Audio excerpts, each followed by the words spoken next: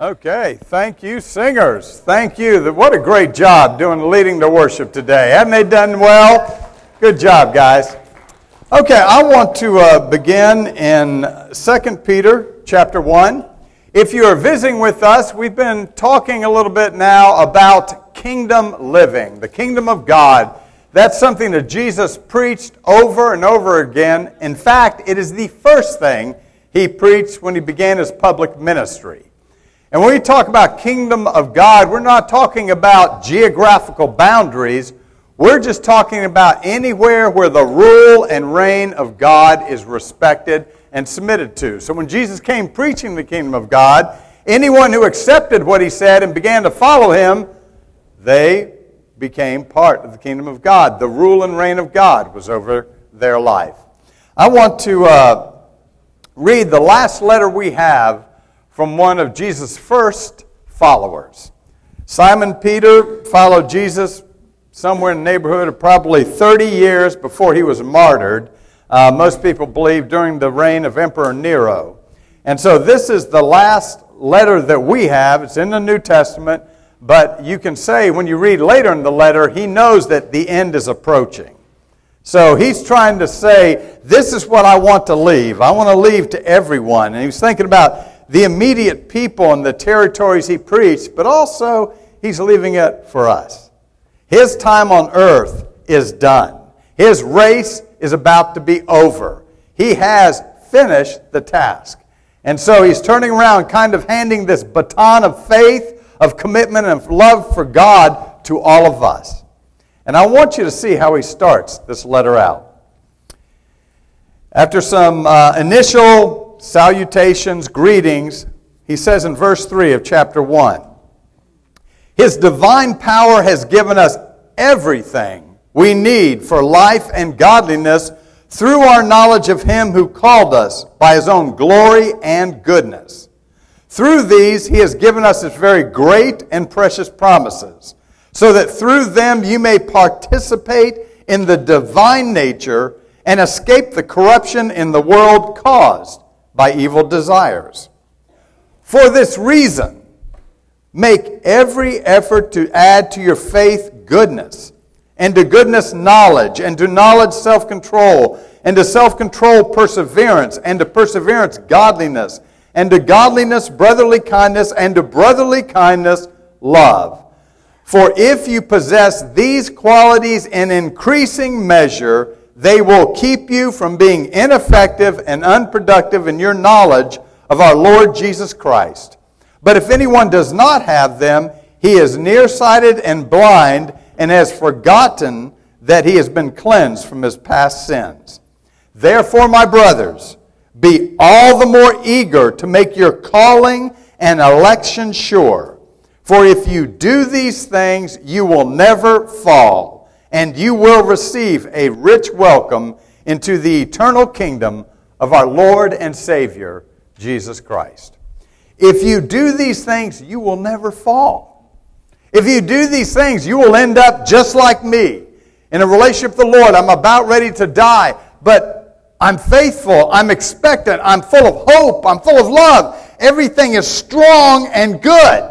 If you do these things, you will not fall. And what did he say right before that? He says, if you possess these qualities in increasing measure, they will keep you from being ineffective and unproductive in your knowledge of our Lord Jesus Christ.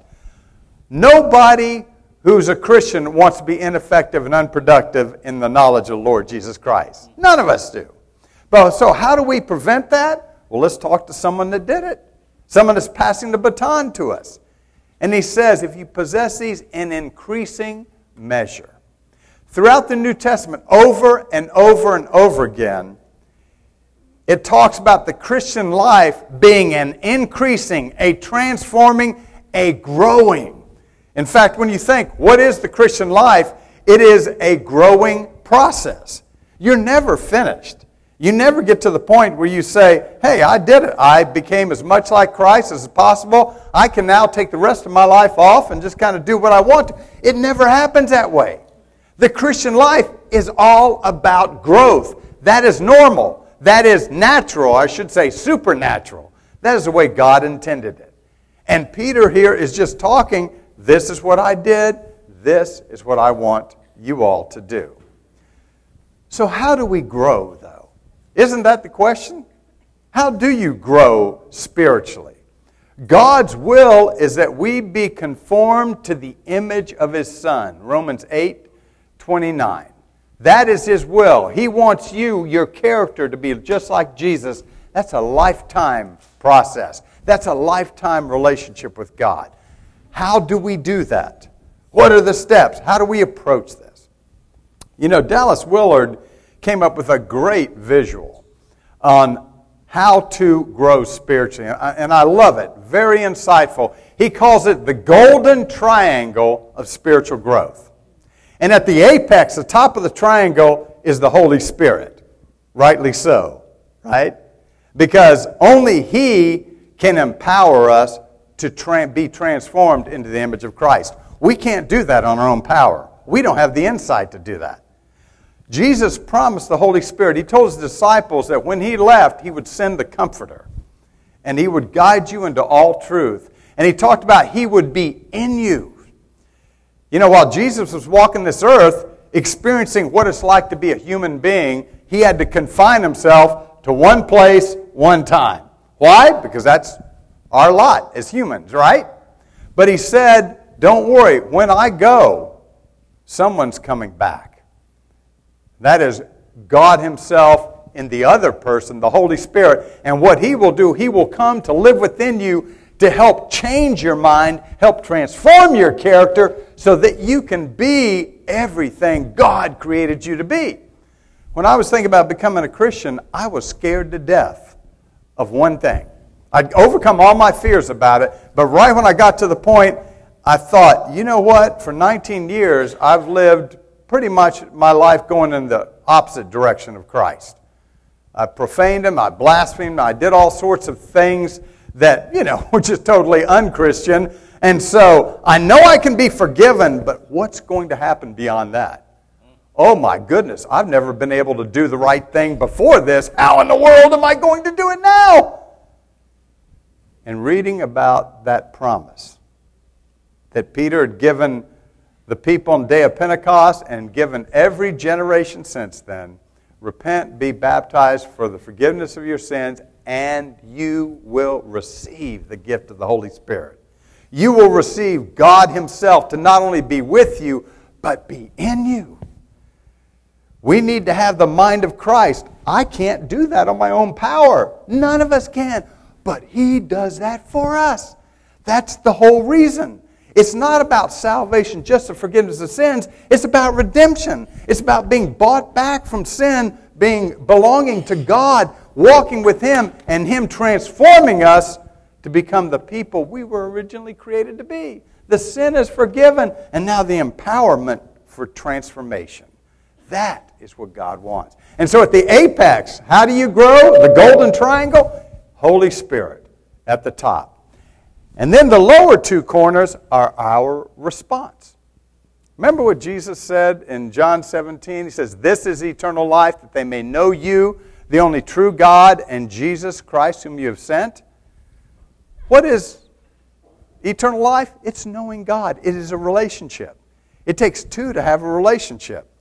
There's God has given, we respond. Yes, I want that relationship. No, I don't want it. We have a response.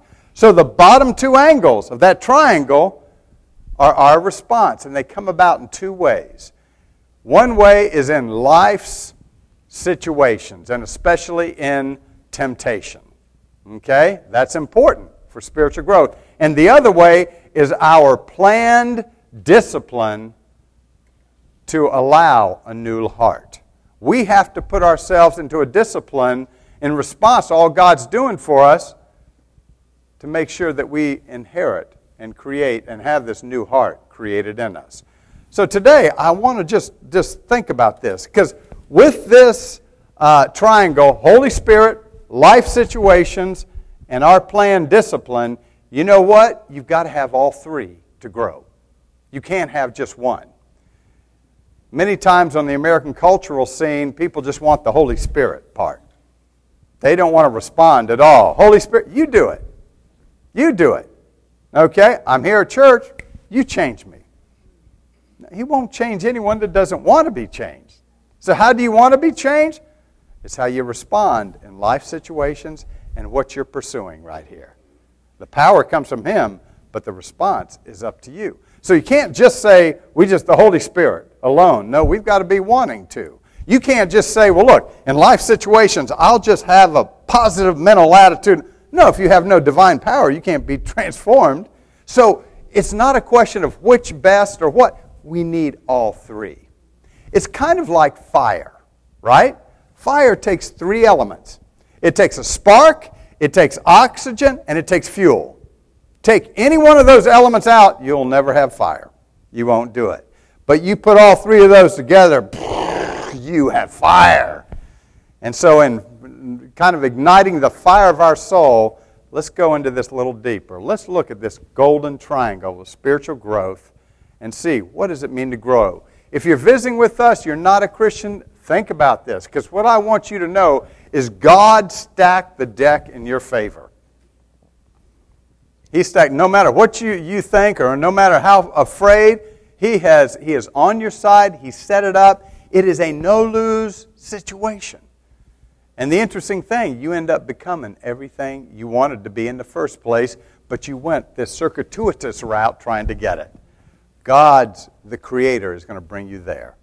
So let's go. First of all, the Holy Spirit. Look over in 2 Corinthians chapter 3. 2 Corinthians 3.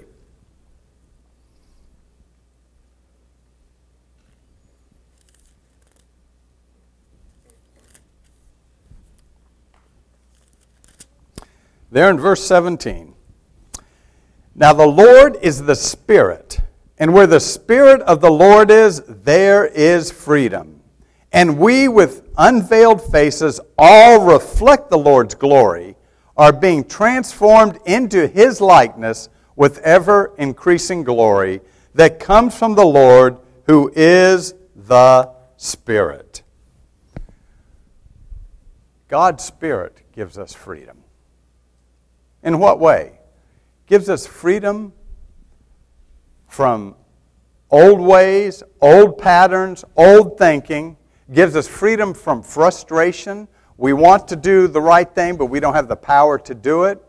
Gives us freedom to become everything that we need to be. You think about that. If you do not have an opportunity to advance yourself in your particular job, now, I'm not talking about ability. I'm just saying opportunity. You really don't feel free in that job, do you? But all of a sudden, there's every opportunity available for you to advance. You know, if you learn this, if you go through this training, if you put this into your schedule, if you do all these things, you will be promoted. And then you will, how do you feel? You're free. You're free. You feel like, wow, I'm beginning to attain to my ability, my potential as a worker. Even more so in life. The Holy Spirit sets us free from all the things that dog us and come back over and over and over again. Now, is it a freedom that it's like a magic wand? Bing! Daniel's now free from everything. No, there'll be temptation. Satan, the evil one, will always come after us. But we now can say no. We now have a way to think about things differently, a different perspective, a different power. And it makes all of the difference because we experience transformation, we're going to talk about this in a second, in those tough situations. Where the Spirit of the Lord is, there is freedom. Yes, you can be a Christian. Yes, you can grow as a disciple. Yes, you can deal with things in your life. Yes, you can, over and over and over again. Do you ever notice how God will always take us where we are, but what is He interested in? Taking us to where we need to be, right? That's what a father does anyway. That's why He is the ultimate, perfect heavenly parent. Accepts us where we are, but knows that's not good for us to stay there. There's something wrong if they were stunted there. So I will do whatever it takes to bring you along to attain to your full potential as a human being created in the image of God. What is that? There was only one perfect human. And that was Jesus of Nazareth, God in the flesh. And that's what the Holy Spirit will do. So He's there, He's willing, He wants to set us free. So that's one part we need to think about. Now let's go to life's situations. Go over to James, chapter 1. James 1.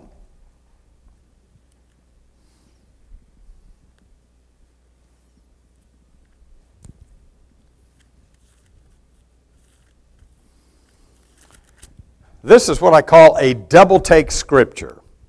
First time I read this, I had to do a double take and make sure I read it correctly, because it did not make any sense to me at all.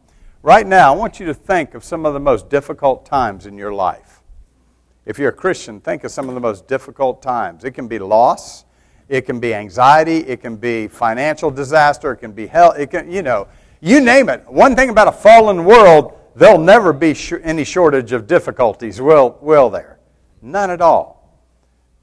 And what happens when those things come to us? These are life situations. These are the temptations. It's easy in one sense to follow the leading of the Holy Spirit, and as we're reading scriptures and say, wow, I need to become like that, if that's an easy thing. When the Holy Spirit tells me, love your mother, oh, okay, that's not really a challenge. But what if mom is not that lovable? Okay? So what do I still need to do? Love your mom. Oh, not only that, love your enemy. Oh, that's impossible. No, are you out of your mind? How in the world? It is impossible. I grant that for a human being. But God says that this is how we ought to be. Lord, how can I do that? Live a pure life. Well, that's impossible. My goodness, look at this world. How does a person live a pure life? Be honest. Don't ever lie. Have you ever been in business on this earth? Have you ever been in business? Are you out of your mind? That's impossible. I can't. These are what God expects. That is what the fulfilled life is all about. But we can't do it. Life situations. James 1, the double take passage. Verse 2. Consider it pure joy, my brothers, whenever you face trials of many kinds, because you know that the testing of your faith develops perseverance. Perseverance must finish its work so that you may be mature and complete, not lacking anything. Fulfillment, wholeness, transformation. That is what this is talking about. But how does that come? It comes through these trials. It comes through these intense times. And what James is saying, consider pure joy. Are you kidding me, James? Pure joy. You've got to be out of your mind. Why? Because this is the arena for true transformation. It's interesting, when Paul was writing 1 Corinthians, he said, and now these three remain, faith, hope, and love. He's kind of boiling down the gems of living to faith, hope, and love. You cannot have faith until you're in the arena of doubt. You cannot have hope until you're in the arena of discouragement. You cannot have love until you're in the arena of either resentment or indifference. You can have a form of hope, a form of faith. Oh, I believe that Ramon's going to see me later today. Okay, great. That's a great thing of faith. All right, that's nothing. I'm talking about when you're in an arena when it's just dark, and all of your expectations, the way you thought you can't see how something's going to happen. Now we're going to talk about divine hope. Christianity is not about self-improvement. It is about divine transformation. It is about growth. And it's only in that arena are you ever going to have the faith of Christ.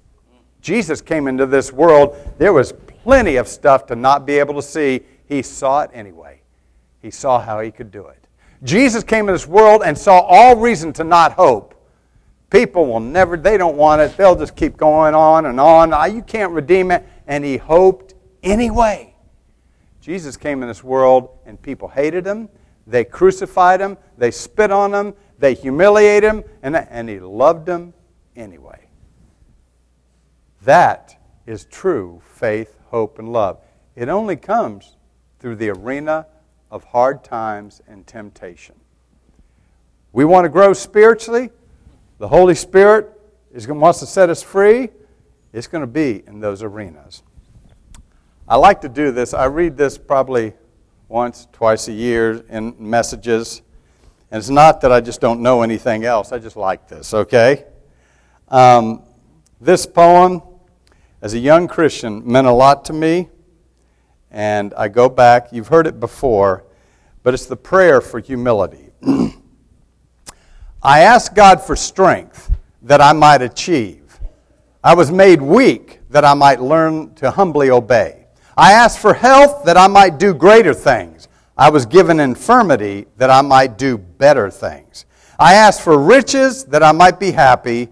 I was given poverty that I might be wise. I asked for power that I might have the praise of men. I was given weakness that I might feel the need of God. I asked for all things that I might enjoy life. I was given life that I might enjoy all things.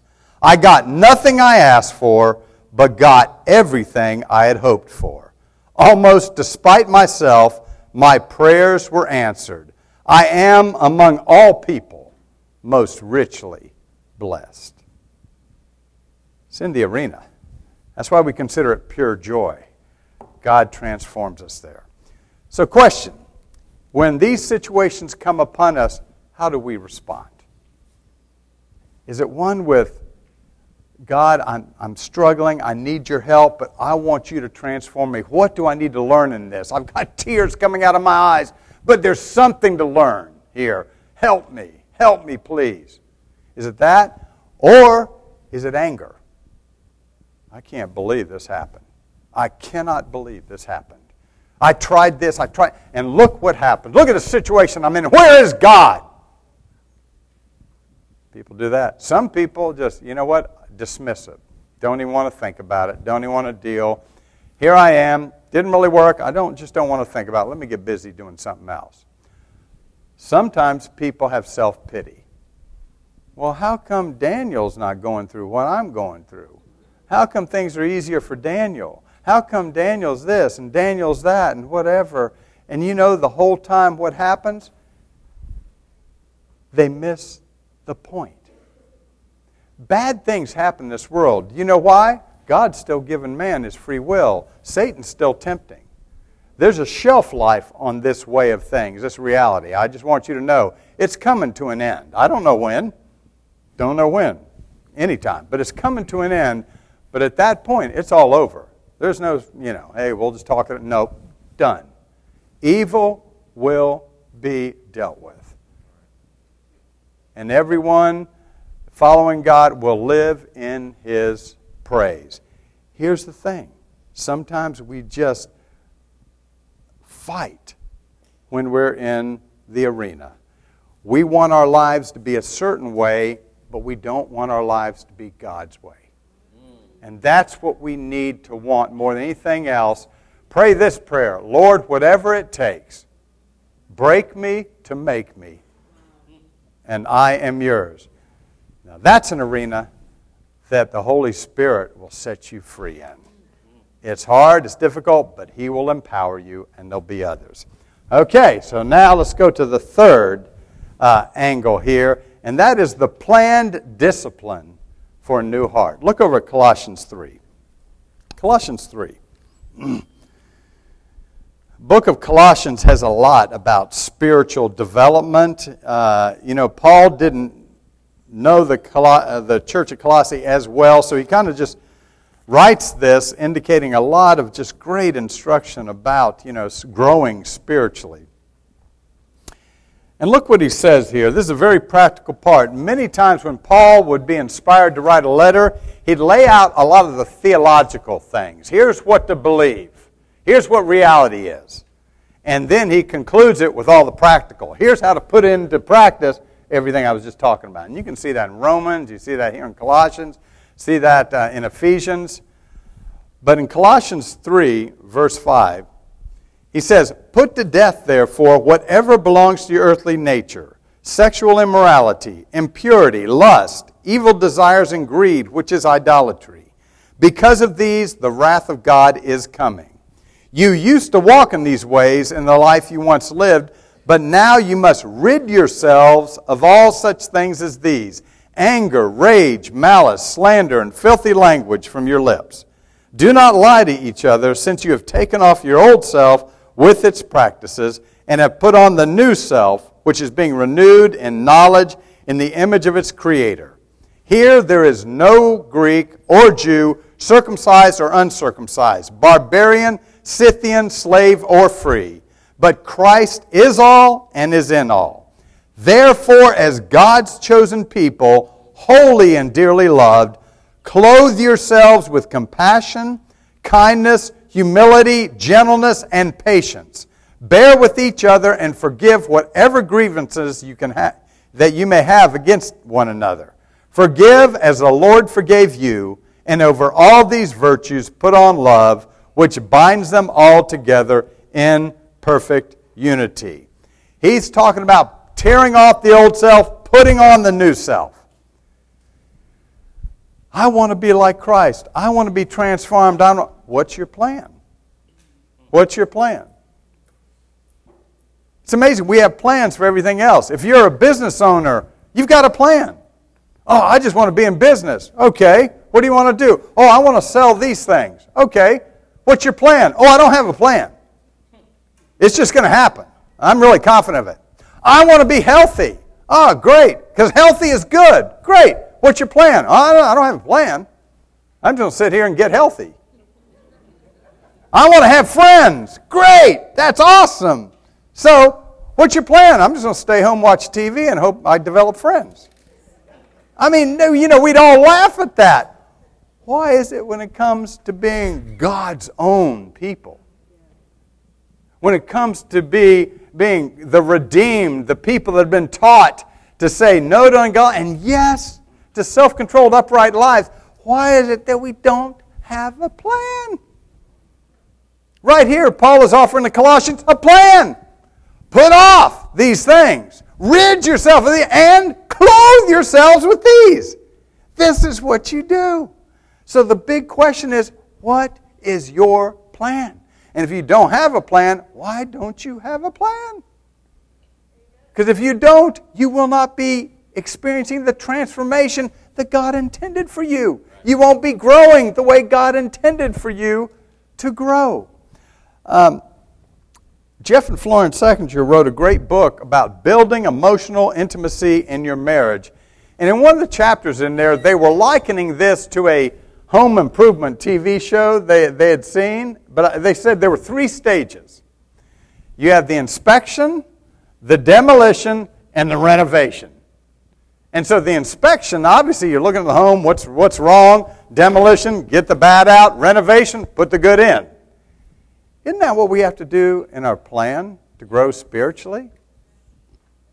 Peter left a plan. He goes, I'll tell you what, guys, why don't you add to your faith goodness, and to goodness knowledge, and knowledge self-control, self-control perseverance, perseverance brotherly kindness love, and on. There was a plan. There's a plan. Now that plan can, here, and Paul told the Colossians, take this away, put this on. The plan can be individual, but one thing's for sure, there is a discipline. What will you do with the Word of God? The Bible is not to be read to be checked off. It's supposed to open our minds to the mind of Christ who lives within us. It's supposed to take our will as we read this and say, that's right.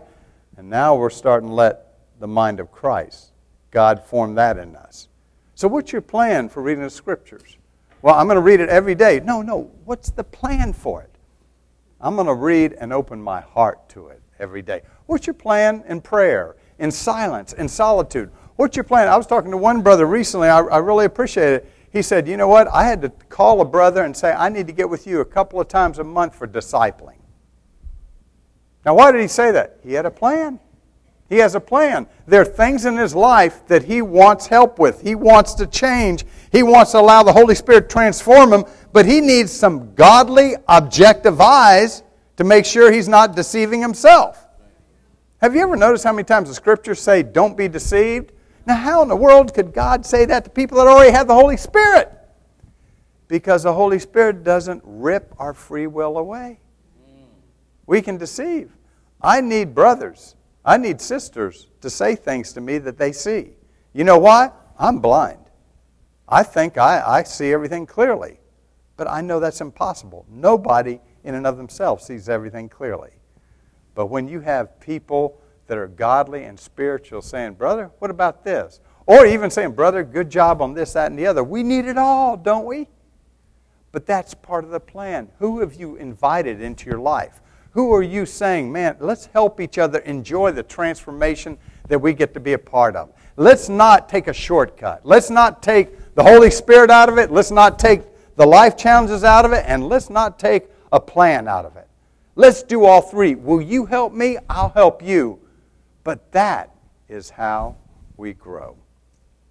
As the singers are coming forward, I want to go back to 2 Peter. Guys, come on up. And once again, I want us to look at what our older brother says here.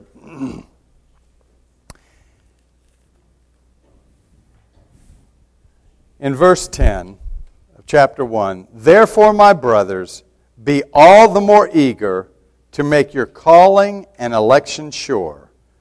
For if you, that's any of us here, any of us, do these things, you will never fall, and you will receive a rich welcome into the eternal kingdom of our Lord and Savior, Jesus Christ.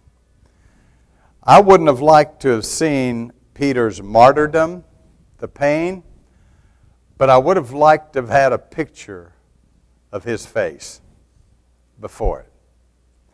There was no doubt who he was with. There was no doubt who was with him to give him the courage to face that. And you know why? Because for 30-some years, in increasing measure, he kept growing in the knowledge and the grace of the Lord Jesus Christ. And I think he used that golden triangle. He talks about in his letters, the Holy Spirit, challenging times, and he had a plan. And God got the glory. Daniel's going to lead us in closing prayer, and then we'll all stand. And in fact, go ahead and stand right now, and the singers will close us out in a song. Shall we pray? Heavenly Father, we thank you so much for your powerful words that you've